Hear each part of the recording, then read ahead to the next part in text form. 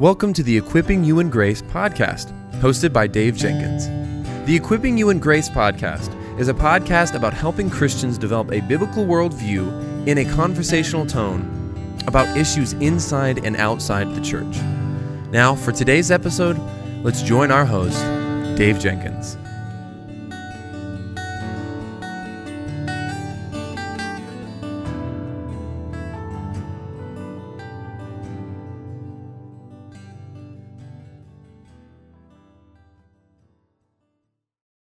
All right, everybody. Well, welcome back to the Equipping You in Grace podcast. My name is Dave, and I'm the host for this show. And today we're going to talk about something that is really, really important. It continues our exploration of the doctrine of Scripture.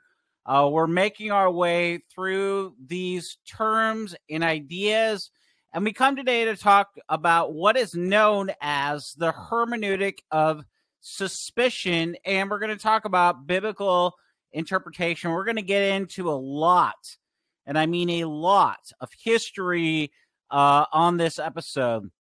And so it's going to be really, really important. You might want to take some notes or have a notebook or even listen to this one a couple of times.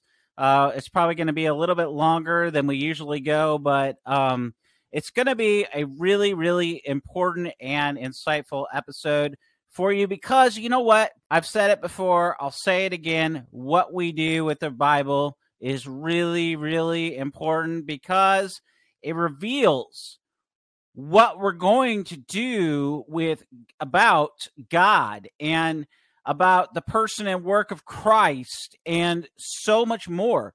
And so having a right understanding of God's word is absolutely critical, as we've been talking about here now for a little bit, because it's going to affect how we live our lives. It's going to affect how we deal with paradoxes in various verses. It's going to affect how we deal with these apparent or supposed contradictions in the Bible, and how we deal with gender and sexuality and morality and ethics and on and on and on. And the thing is we have good answers as Christians to these issues. And so we don't have to be afraid of the history. We need to understand what the Bible teaches about itself and about the history of interpretation. And so we're going to talk today about a little bit. That's a large conversation to have, but we're going to dive into some of the history of biblical interpretation, and we're going to talk a lot about those who oppose this tradition. And so I think it'll be really good. So starting off, and the hermeneutic of suspicion, it's a phrase coined by Paul Ricoeur. He sought to capture a common spirit that pervades the writings of Marx and Freud and Nietzsche. And in spite of their obvious differences, he argued these thinkers constitute a school of suspicion. That is, they shared a commitment to unmasking the lies and illusions in his word of consciousness. These are the architects of a distinctly modern style of interpretation that circumvents or obvious or self-identified meanings in order to draw less visible and flattering truths. And so Ricoeur's term has sustained an energetic afterlife within religious studies, especially in philosophy, in intellectual history, related fields, but it never really took hold in literary studies. So why has a field that's devoted so much of its intellectual energy to interrogating, to subverting, to defamiliarizing, found so little use for Ricoeur's phrase? Well, one of the central problems with the hermeneutic of suspicion is that it fails to be suspicious about its own methods. That is, it doesn't take its own counsel seriously. And furthermore, a hermeneutic of suspicion is self-defeating. It should be suspicious about its own method of suspicion. Ludwig Wittgenstein taught us long ago that doubt can only come after belief. So we need to start with belief and trust before we can even begin to practice doubt and suspicion. In fact, a careful analysis of speech act reveals that trust must and most often does precede suspicion.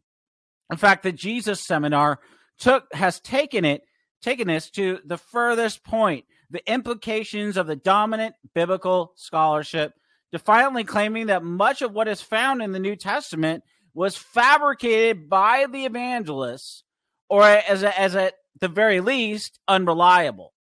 Many Catholic exegesis, they practice essentially the same hermeneutic, the interpretive system, without even being quite so radical. And the more moderate among them sometimes engage in a kind of sleight of hand, implying that the evangelists did not purposely fabricate parts of their narratives, but simply never intended their accounts to be taken as historically accurate, something of which modern scholarship has finally become aware of. But you see, this moderate position, though, is untenable and would be accepted neither by the members of the radical Jesus Seminar nor by believing Christians today. In fact, the hermeneutic of suspicion is animated by faith. By contrast, hermeneutics may be approached by the demystification of meaning presented by the interpreter in form of a disguise. And so this type of hermeneutic is characterized by a distrust of the symbol as a dissimulation of the real, and is animated by suspicion, by a skepticism towards the given. Again, Ricord suggests that it's the latter type of hermeneutics which is practiced by Marx and Nietzsche and Freud. All three of these masters of suspicion look upon the contents of consciousness as in some sense false. All three aim to transcend this falseness through a reductive interpretation and a critique. Well, such a view is telling. In fact, we talk about it in the history of biblical interpretation as higher or historical criticism. Now, historical or higher criticism, it's the careful historical background of each book of the Bible. Now, that's by itself not a bad thing. Understanding the context, the culture, and so on and so forth. But the presupposition behind much of that was to cast doubt, that was its aim, to cast doubt on the authority of the Bible and to bring it into question through supposedly understanding its background. Now we engage in, this kind of study to understand the background and the culture and so on and so forth. And that's not bad. So don't hear me say that this is bad. But the problem is that historically what has happened is those who have practiced higher or historical literary criticism, they sought to destroy the Bible. These were people who held to theological liberalism. And this resulted, this study traditionally from theological liberals, of using higher criticism. Remember, it's the careful study of the historical background of each book. They sought to overlay and to bring into ill repute the history of the Bible and its context, to use it against itself, if you will. This led to the denial of miracles in the New Testament. In fact, they thought that the New Testament writers were frauds because of their study. And it also led to the rejection of reason and duty in religion. One group of men who stood against higher criticism were the Princeton theologians of Princeton Theological Seminary, of the Reformed tradition, and the Westminster Confession of Faith. These men were men like Francis Turretin, Archibald Alexander, Charles Hodge, A.A. Hodge, B.B. Warfield. They defended over and against these attacks the Bible's truthfulness and trustworthiness. They held the line over and against the philosophy of the day, which was mostly evolution, seeking to undermine especially the opening 11 chapters of Genesis and more. They held the line, and they saw themselves, it's important, following in the long line of men and women who have stood fast on the Scriptures and for a historical understanding of the doctrine of Scripture as the reliable, trustworthy Word of God. Very simply, those who are theological liberals are those who believe that they believe in a theology from below. They believe that Scripture and our feelings run on the same train tracks. Whereas men like B.B. Warfield and the Princeton guys, theologians, and conservative theologians today, they hold to a theology from above, which takes the Bible to be the Word of God, inspired, verbally, plenary, inspired, inerrant, infallible, sufficient, authoritative, clear, and binding Word of God. And over and against this is those who are wanting to, as the history has shown, they want to bring into disrepute the Bible that they don't even believe in. And so this is why we need to understand where arguments come from and do as 2 Corinthians 10:5, we destroy arguments that raise themselves against the knowledge of God. And we do this out of love. We do this because these things, as we're about to talk about here for the next while, as we talk about quote-unquote progressive Christianity for the next good while, this is raining terror on churches. And by the way, people, it needs to be said that the churches and the denominations that have adopted a theology from below, that is Scripture and our feelings running up the side, guys, they have adopted views that say women can be pastors, where anything goes. Gay men and women can be ordained. We don't have any church discipline then, and on and on. The consequences when you have this view, Scripture running at the same level of our feelings, the thing is that the Scripture is binding on our lives. So biblical authority is undermined. If you undermine biblical authority, then guess what? You're going to go and veer wherever you want, because as Romans 1 very, very clearly states, guess what? We are the creature and he is the creator. And so we need to understand this very, very clearly. So that's where I wanted to talk about that, but just for a second. But it's important that we have a good understanding of that as we move forward, as we talk about quote unquote. And if you're listening to this, I use quotation marks here. For those of you that are on video, you just saw me use quotation marks for progressive Christianity. It's nothing new. Quote unquote, progressive Christianity is repackaged theological liberalism. It's already been addressed by the church, by the Princeton guys. You see, this is why what we do with the Bible reveals what we believe about the Bible. And it's really, really important to understand that, because the only way to know the revealed will in the Word of God is in the Scriptures. That's the only way to know. God has revealed himself in the Scripture. And this is why the hermeneutic of suspicion, if you will, it is so dangerous, because it casts doubt on the Bible. And instead of coming to the Bible believing that it is the Word of God, that is inspired, inerrant, sufficient, clear, and authoritative on our lives, and it's enough, we cast doubt on it and we cast suspicion upon it. But the opposite of this is biblical hermeneutics, which hermeneutics is the art and science of biblical interpretation. And we get this idea of hermeneutics from Luke 24:27. And beginning with Moses and all the prophets, he interpreted to them in all the scriptures the things concerning himself. The word interpreted is where we get the word hermeneutics. That's the art and the science of biblical interpretation.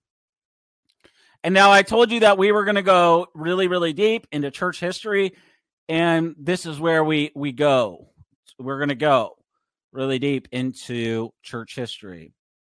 The early church fathers in the 2nd century found much of their truth in teachings of the apostles. These men had to fight many rising heresies, such as Gnosticism, other false teachings that threatened to dilute or even destroy the faith.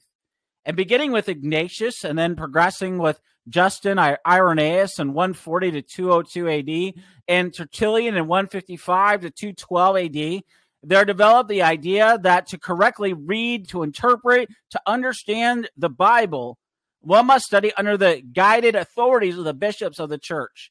Well, this seemed like a very necessary approach at the time to safeguard the early church from the growing heresies. But by the time and through the work of Irenaeus, the Old Testament scriptures were understood to point to Christ through the types and the shadows. His work provided the key for theological interpretation, which found its total focus in the incarnate Christ.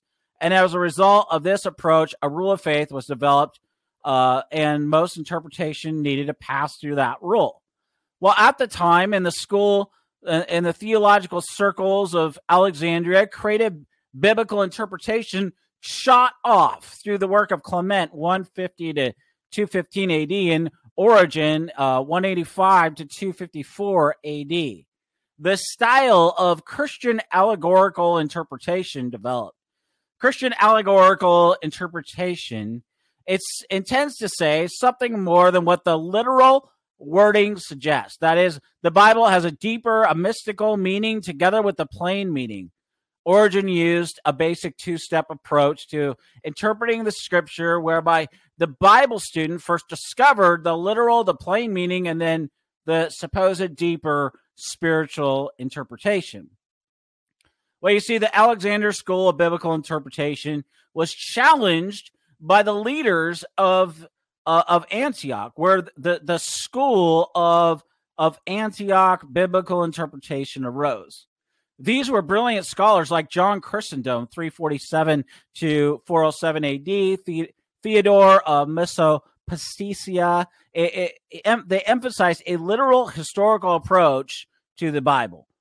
They focused on the biblical writer's aims, the motives, the usage, the methods in which a literal historical sense of Scripture was primary, and through it, moral implication and application followed. Well, as the church approached the 5th century, Augustine of Hippo and Jerome established the course for this period, and they emphasized a more balanced approach of Scripture, emphasizing the literal meaning, the allegorical meaning, and above all, the theological meaning. Martin Luther, that great reformer, and Erasmus, they pushed forward a strong return to the earlier principles taught by the School of Antioch of Biblical Interpretation.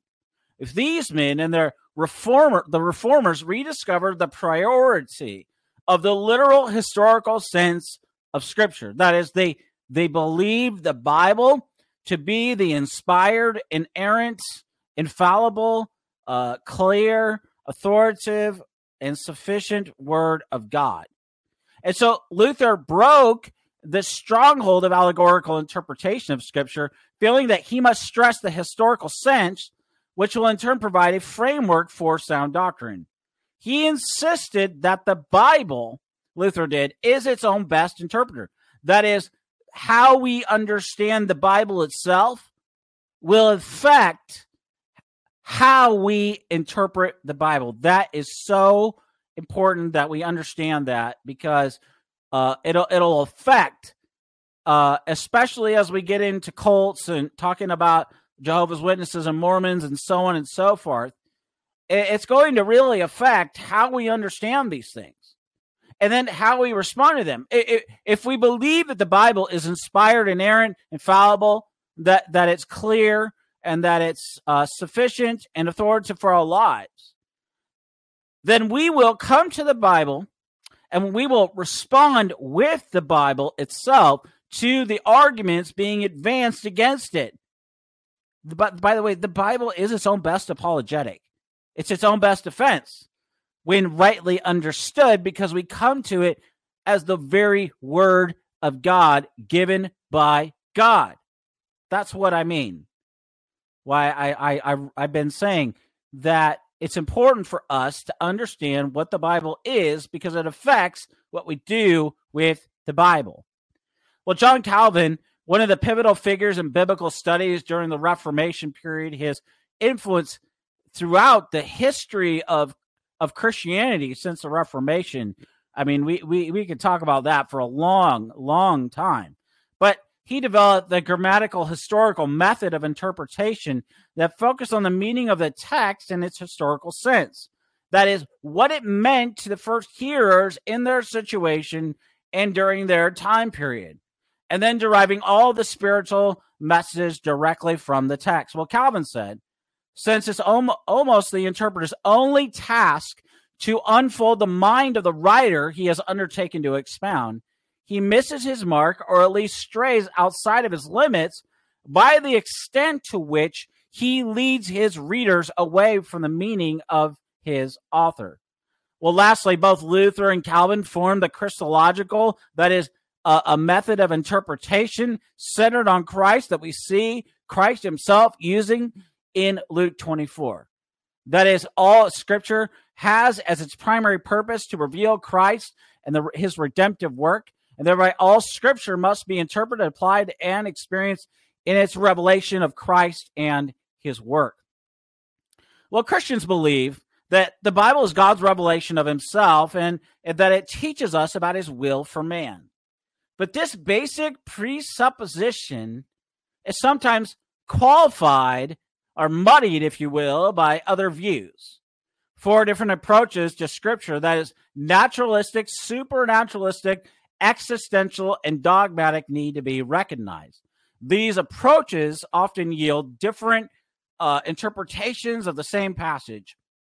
First, it's common to isolate these 4 general approaches. I'm only going to mention them, and then I'm going to talk about the evangelical view of the Bible.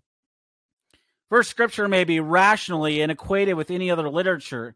Second, Scripture may be viewed reverently as a supernatural book. Scripture may be viewed existentially by way of personal experience. Scripture may be viewed dogmatically through a system of doctrine. It's important to see that we all approach the Bible with our own viewpoint and our own presuppositions. And so we're now going to consider how different sections of the Christian church viewed the Scriptures, starting with, as I mentioned, the evangelical view of the Bible. Well, evangelicals hold the Bible to be God's written word. But we know that beliefs within evangelical circles vary on the doctrine of inspiration and revelation. One fundamentalist, quote-unquote, fundamentalist approach to Scripture may emphasize the divine involvement in its production to the exclusion of any human contribution. Likewise, a dogmatic approach to the Bible may limit its message to a fellowship or even a denomination. And yet, generally speaking, conservative evangelicals take the view that Christ and the apostles viewed the Bible as a document written by men, to be sure, but at the same time, whose source was God himself. This view embraces what is called a grammatical historical approach to Scripture, an approach adopted that we're talking about that is the reason why I preach expository messages and think that this, by the way, the reason that I preach expository messages is because verse-by-verse messages. And the reason that we talk about Scripture is because Scripture, it goes back to the approach, believing that the Bible is the inspired, inerrant, infallible, clear, sufficient, and authoritative word. It leads to dealing with what the text means. And so my doctrine of Scripture affects what, not only how I'm going to come to the Bible, believing that God has spoken very clearly in this text, and that my job then as an interpreter of Scripture is to understand what the author's intended meaning what he said. What did he mean? So I have to understand that. I have to understand the background. That's why we're not against the background. Because we have the right convictions about the Bible, they influence, as we're going to talk about here towards the end of the show, they influence how we interpret the Bible. How do we deal with challenging texts, and so that people can be equipped and know what the text means, because the text has a meaning that God intended.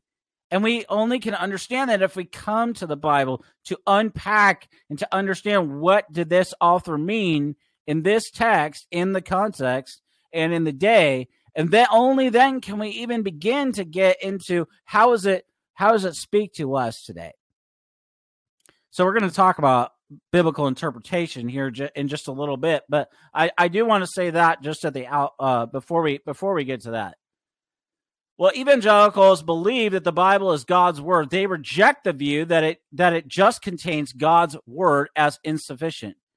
You see, they believe this because of Scripture's internal testimony. We believe this because of the unity of the Bible. All 66 books of the Bible have been written over a period of 1,600 years by some 40 different authors, written on different continents in 2 or 3 different languages, using different literary styles. The unity of the Bible is truly extraordinary. And yet this unity is evident in its consistent witness to the one God. It is true that there's differences. Some would say contradictions. That's why I say supposed contradictions, because there are no contradictions in some passages, but these can be explained. In fact, continued research over the history of the church has dealt with these difficulties. They've provided answers to them. In fact, even archaeology has given support to the many biblical statements about the places, the events, and the people. And the witness of Jesus Christ to the inspiration and authority of Scripture has to be faced. A disciple of Jesus must accept the Master's view and how Jesus viewed the Bible himself. And so the literary excellence of the Bible, it means it's inspiration. It's divine inspiration. And so as a library of books, the Bible represents some of the richest in all of the world's literature. The divine authorship of the Bible can be sensed in its moral laws and its judgments. Laws such as found in those in the Ten Commandments have a universal application. Born-again Christians testify to the transforming power of Scripture through the work of the Holy Spirit in their lives.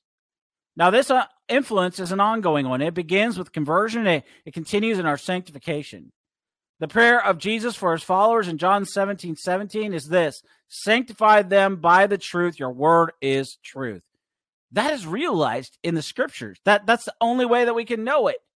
The Bible tells us from cover to cover, from Genesis to Revelation, and everywhere in between about the person and the work of Jesus Christ. The Bible is concerned with God's relationship with man, and the Bible and man's relationship with God. As such, evangelicals refer to its infallibility, that is, without the possibility of error, as we've talked about, and inerrancy, without error. So we affirm that God's word is infallible because God is infallible. And so if we affirm that God speaks through the Bible only, we must speak of Scripture's infallibility.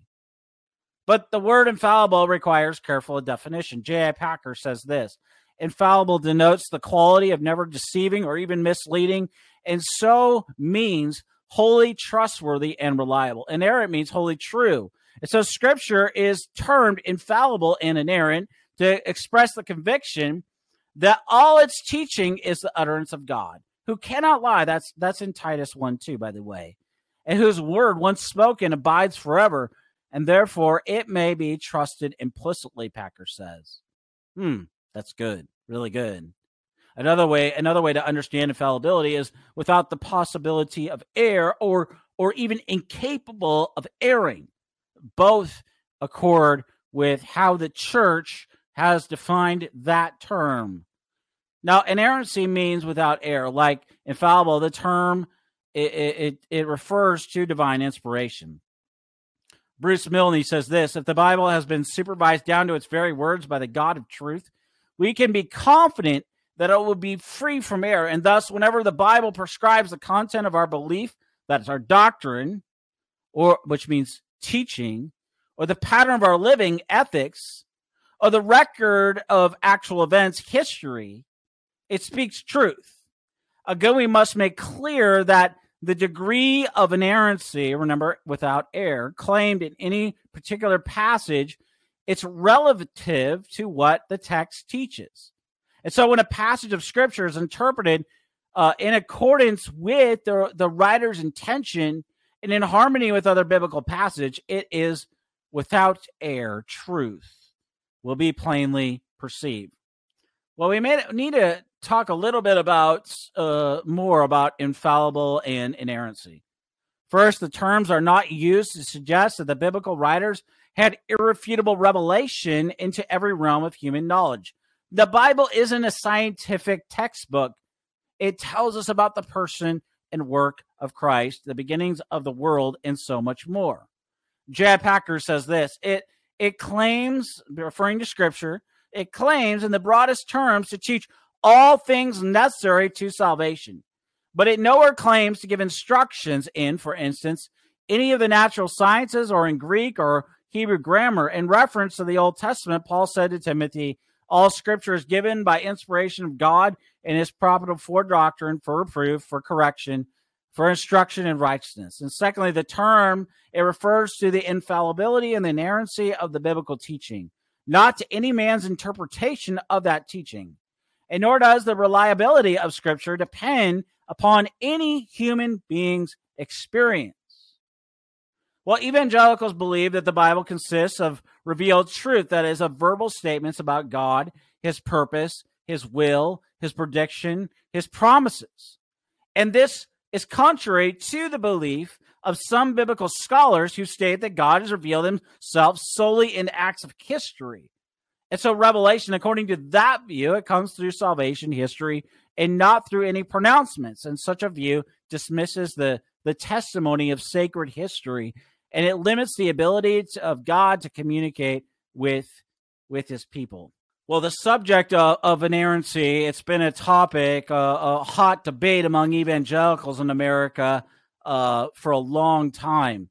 It culminated in a lot of ways in the Chicago Statement on Biblical Inerrancy in 1978. You had men like R.C. Sproul, J.I. Packer, James Boyce, and many others. If you don't know those names, I want to plead with you. Norman Geisler, I want to plead with you to go and read their work on this. It's excellent. And if we read the Old or the New Testament, we're left with the conviction that God has communicated with people through their experiences and his word. For example, the Old Testament story of the Exodus would not be the same without the stories of Moses and his divine call to lead his people. So a belief in verbal revelation may be held as necessary truth. So what, for example, will we make of the person and the work of Christ without an explanation? How could we arrive at convictions about his divine nature and saving work without theological interpretation? Well, for a start, according to the Apostle Paul, we would view Christ's crucifixion simply as a human execution or a divine cursing. And Jesus would then just be an example of how we live and how we die. And yet, following from what we've said, it should be observed that God's act and God's words are closely interwoven in the Scriptures. You cannot tease divine sayings out of the narratives that reveal the actions of God and leave the story intact. And at this point, the Bible challenges our faith. We accept its testimony or we reject it. And here is the statement: since God is the author, all the Bible is wholly trustworthy. And since the Bible is the Word of God, it is absolutely trustworthy in its overall message and in each part of the revelation. And this is where we come to talk about the liberal Protestant view of Scripture.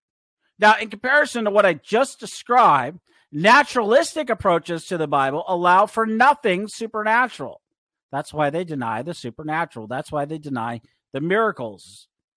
Rationalism came with the Enlightenment. It followed in the wake of the Reformation.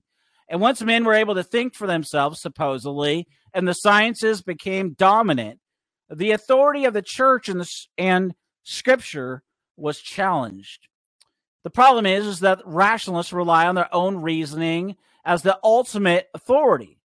And liberal Protestant quote-unquote Protestant theologians, I use that in air quotes because to be a Protestant historically means that you believe in sola scriptura, and they don't believe, liberal theologians do not believe in sola scriptura. So they're not Protestant, just historically speaking. But these liberal theologians, they take a rationalistic view of Scripture. They say that the Bible may contain the Word of God along with many errors, they say. So ideas of revelation and inspiration are often rejected by liberal theologians. And furthermore, the reality of the miracles of Christ and Satan and demons, creation by the Word of God, the second coming, heaven and hell are repudiated. They're rejected.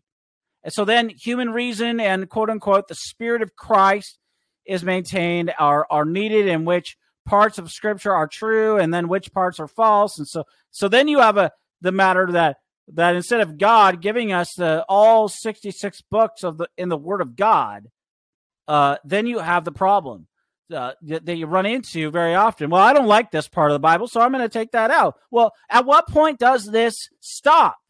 And the answer is, historically, it doesn't stop.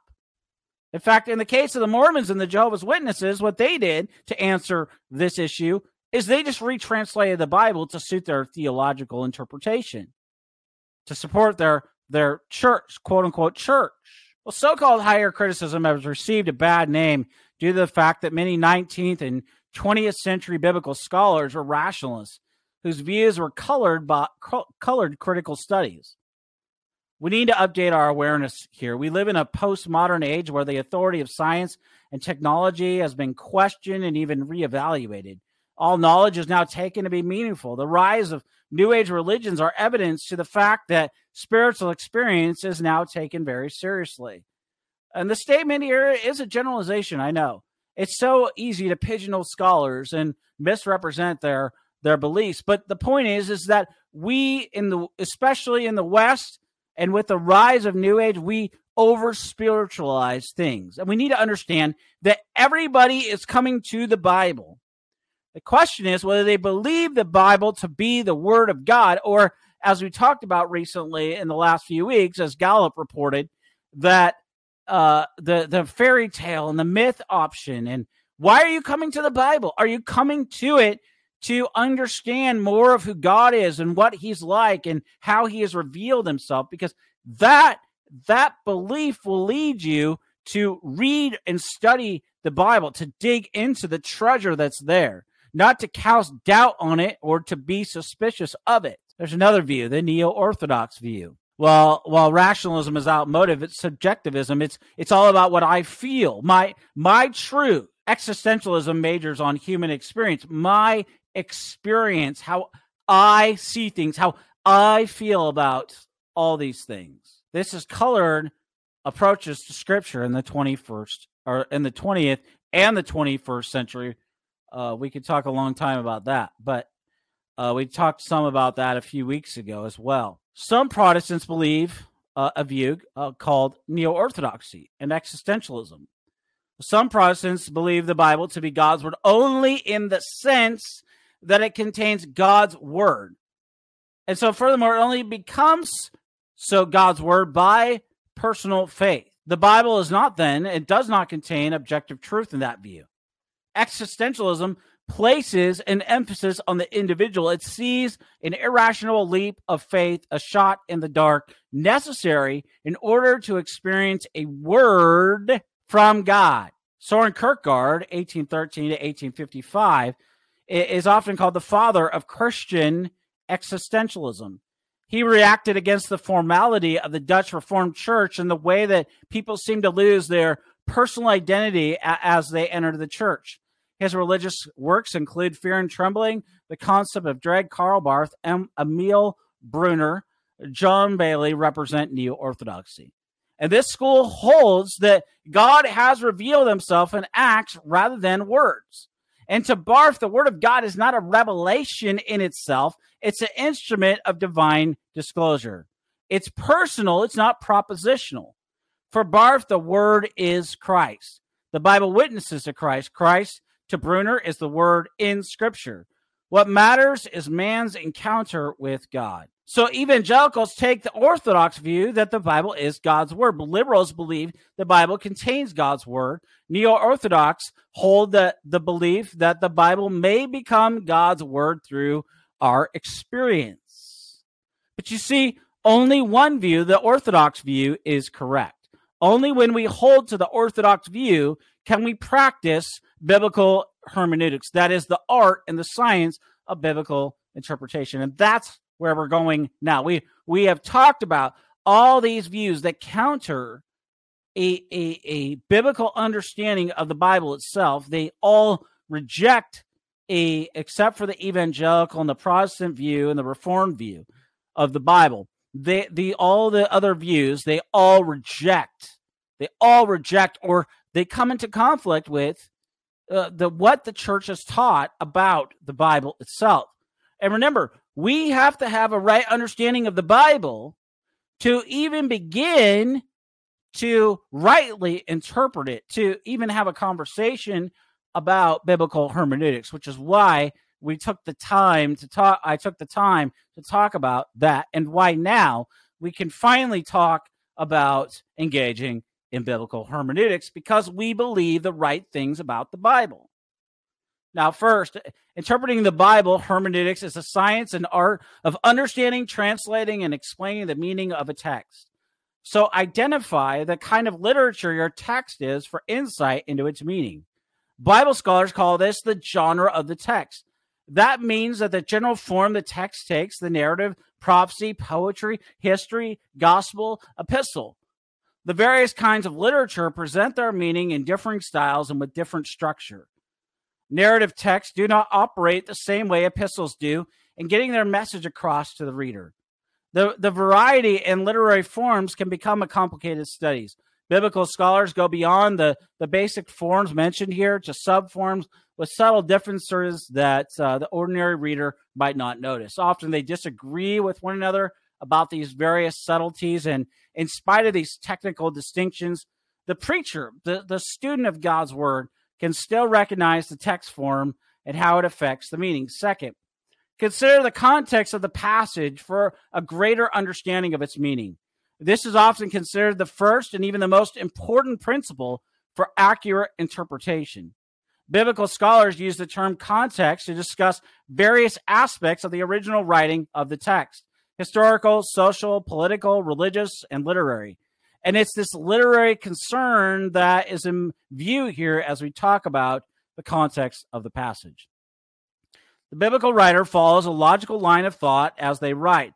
What they say in the previous verses or chapters and what they say in the ones that follow will help make the text in question clear. So taking the text out of that context, it risks misinterpreting it. It often clues in the surrounding verses will open aspects of the meaning in your text that would otherwise have been missed. Third, read the text for its plain meaning and its obvious meaning. A common and even a persistent myth about the Bible is that its real meaning is hidden behind the surface message.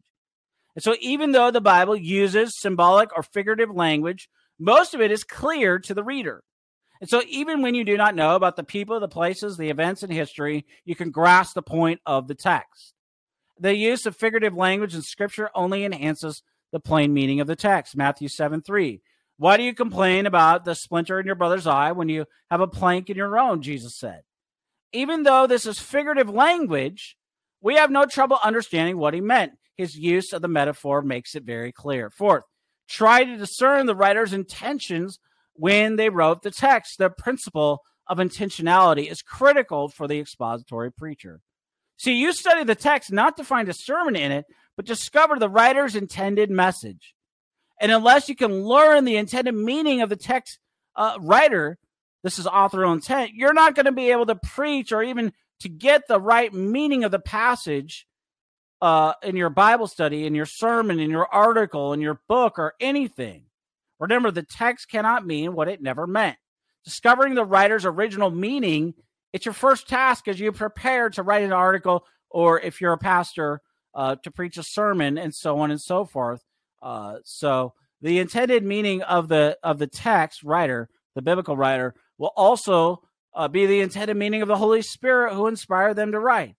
As you read their words, you're dealing with the revelation from God. Remember, all Scripture is God breathed. 2 Timothy 3:16. It's breathed out by God. Theopneustos. The same Holy Spirit who inspired these words in the first place wants this message to be preached again through your sermon. He wants you to teach it in your articles and your tweets and so on, and so on your podcasts and so on and so forth.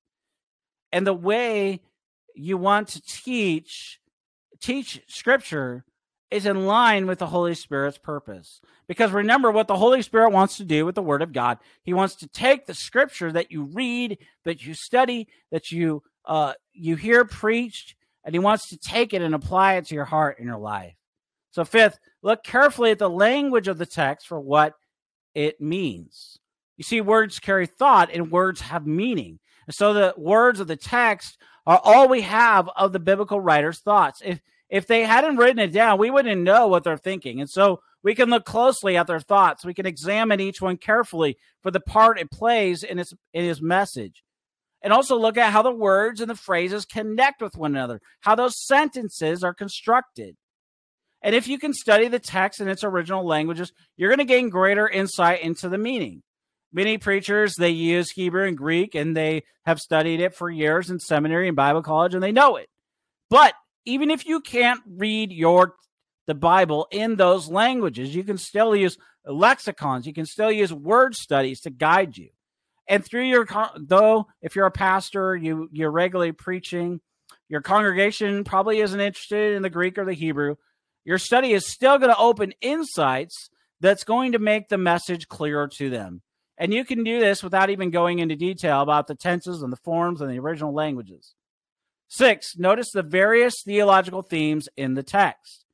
And though a text has one intended meaning, it can have a number of significant theological themes. It can also have a number of different applications. And so when you work on and write down your observations as you study God's Word, you need to list those themes and what the text says about them. Identifying these themes and understanding how they relate to one another in your text is a most helpful key to grasping its meaning. These same theological themes are going to show up in different combinations in various texts throughout the Bible. If you're preaching the text, you'll try to discover the best wording for the writer's subject and the modifier that limits and focus it. And you'll look through the text for predicates, the various things the writer is saying about their subject. And the theological themes in the text will give you what you need for these tasks. 7th, last point. Might have one more after this. 7th, always take a God-centered perspective for interpreting your text. This means looking at the text in terms of what it reveals about God and his dealings with his creation, particularly man. This is theological interpretation. It arises from the conviction that the Bible is really God's means of making himself known to us. Remember, this is the revealed will of God in the Word of God. And so what Scripture says about God is always going to be central to every text. The Bible was not given by God to tell us about ancient religious people and how we should all try to be like them. It was given to tell us about the faithful men whom they either served or denied. Their response is not the central message. God's revealed will and his involvement with his creation are. And so even texts that give instructions about how we should behave, they reveal something about God. You see, friends, just wrapping this up, one last thing. What we do with the Bible, it either reveals our confidence and trust in God, who Titus 1:2 says never lies, or it reveals our lack of confidence and trust in the Bible. Remember, the Bible is sufficient. That is, that it is for every phase and every stage of life. Or if you prefer, the sufficiency of Scripture means that it's for faith and practice. We are living in a time, brothers and sisters, where there is a great deal of our population in the world who wants to come and view the Bible, and they don't even know that they're doing it because they've been taught to do this in schools all over the world, to view the Bible with suspicion. You know what? The Bible is, you might have heard it, the Bible is antiquated, right? So the Bible can't possibly speak authoritatively to me today about my gender, about my sexuality. It can't possibly tell me about my decisions and how God expects me to live. It doesn't answer the Bible according to this view. It doesn't deal with the questions that I have. And so therefore, to me, not to what the Bible says, to me, then the Bible must be doubted. Friends, this is the central issue of our day. This is why we're taking the time to work through these things in the way in which we're doing. This is why I took the time today to explain why the Bible is under attack. And make no mistake about it. If you attack the authority of God's word, you are attacking God himself. There is no other way to know God other than to know him as he's revealed in the word of God. And that means something. It means that when you come to the Bible, you're going to believe what the Bible teaches about the origins of the universe. And you're going to take it seriously. You're going to take it seriously when God created man. He instituted marriage, right? He made Adam, and then he made Eve from Adam's rib. You're going to take that literally. You're going to take that seriously. And you're also going to take it seriously about Adam's disobedience and the consequence of it, us being sinners by nature and by choice. See, and you're also going to take it seriously when it says in Genesis 3:15 about the proto-evangelium, the first gospel, which that's what Christ came to do. He came to pay the penalty in our place and for our sin, and to rise on the third day. Christ was born under the sentence of death to pay the penalty that you and I justly deserve. And how do we even begin to know that? Well, the only way that we can know that is it's because it's revealed explicitly, clearly in the Word of God. And so to know these things and many more, you have to know them because they've been revealed to us. And God has made his meaning very clear and very plain to us, so we can know them. And furthermore, this is why we can know who we are. I can know that I'm a man because that's how God has made me. And that's how God has assigned, has said, this is what Adam is. I'm a man. And Eve, how are we going to know what a woman is? We know this because of the word of God. We know this because God assigns to a man a specific gender, namely a man, and a woman, he assigns a specific gender, a woman. And this understanding frames the very reason why God created man for woman, not just for so that they would have kids, although that's certainly true, but also to join them together in marriage under God for life. That's why we as Christians say that marriage is one man and one woman for life under God. Friends, we know these things because they are explicitly, and I mean explicitly clear in the Word of God. This is why the Bible is under attack. Rather than believing that the Bible is the Word of God and it means what it means, our culture and ever since, for a long time now, has sought to attack through the Scriptures through this hermeneutic of suspicion. And instead, we as Christians need to stand fast. We need to stand on the Word of God. God's Word is enough, friends. It is inspired. It is inerrant. It is clear.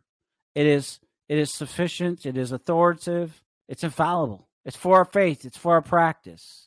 So let's not only be shaped by a right understanding of the doctrine of Scripture, But then let our lives be shaped by the Bible, and then may it shape our practice and the way in which we do life. In other words, may the Bible presents the way in which God views the world, and also the way in which we are to see our world. And so let us respond. Let us respond with grateful hearts, not out of duty, but out of delight to this God who has revealed himself to us, who didn't even need us. He created us out of the intertrinitarian love of the Father, the Son, and the Holy Spirit. And he said, let us make man in our image and likeness in Genesis 1:26. That's amazing. And let us mine the treasures of the Word of God. And let's believe God. Let's take him at his word. Let's stand upon Scripture. Let's deal with arguments from the Word of God and against it with Scripture. Scripture is its own best defense. Scripture is its own best apologetics. Scripture is its own best interpreter. And we can stand upon the Word of God. We can deal with objections. We can mine its depths, and we can respond to false teaching with the Word of God. God stands behind the Word of God. God is immutable. He's a God who never changes. Hebrews 13:5 and verse 9 tells us very clearly that Jesus Christ is the same yesterday, today, and forevermore. And so let us stand upon our God who has revealed himself in his word. He is a God who never lies. He's the same yesterday, today, and forevermore. Well, friends, I want to thank you for listening or watching this episode of the Equipping You in Grace podcast. Until next Monday and Wednesday, may God bless you and keep you.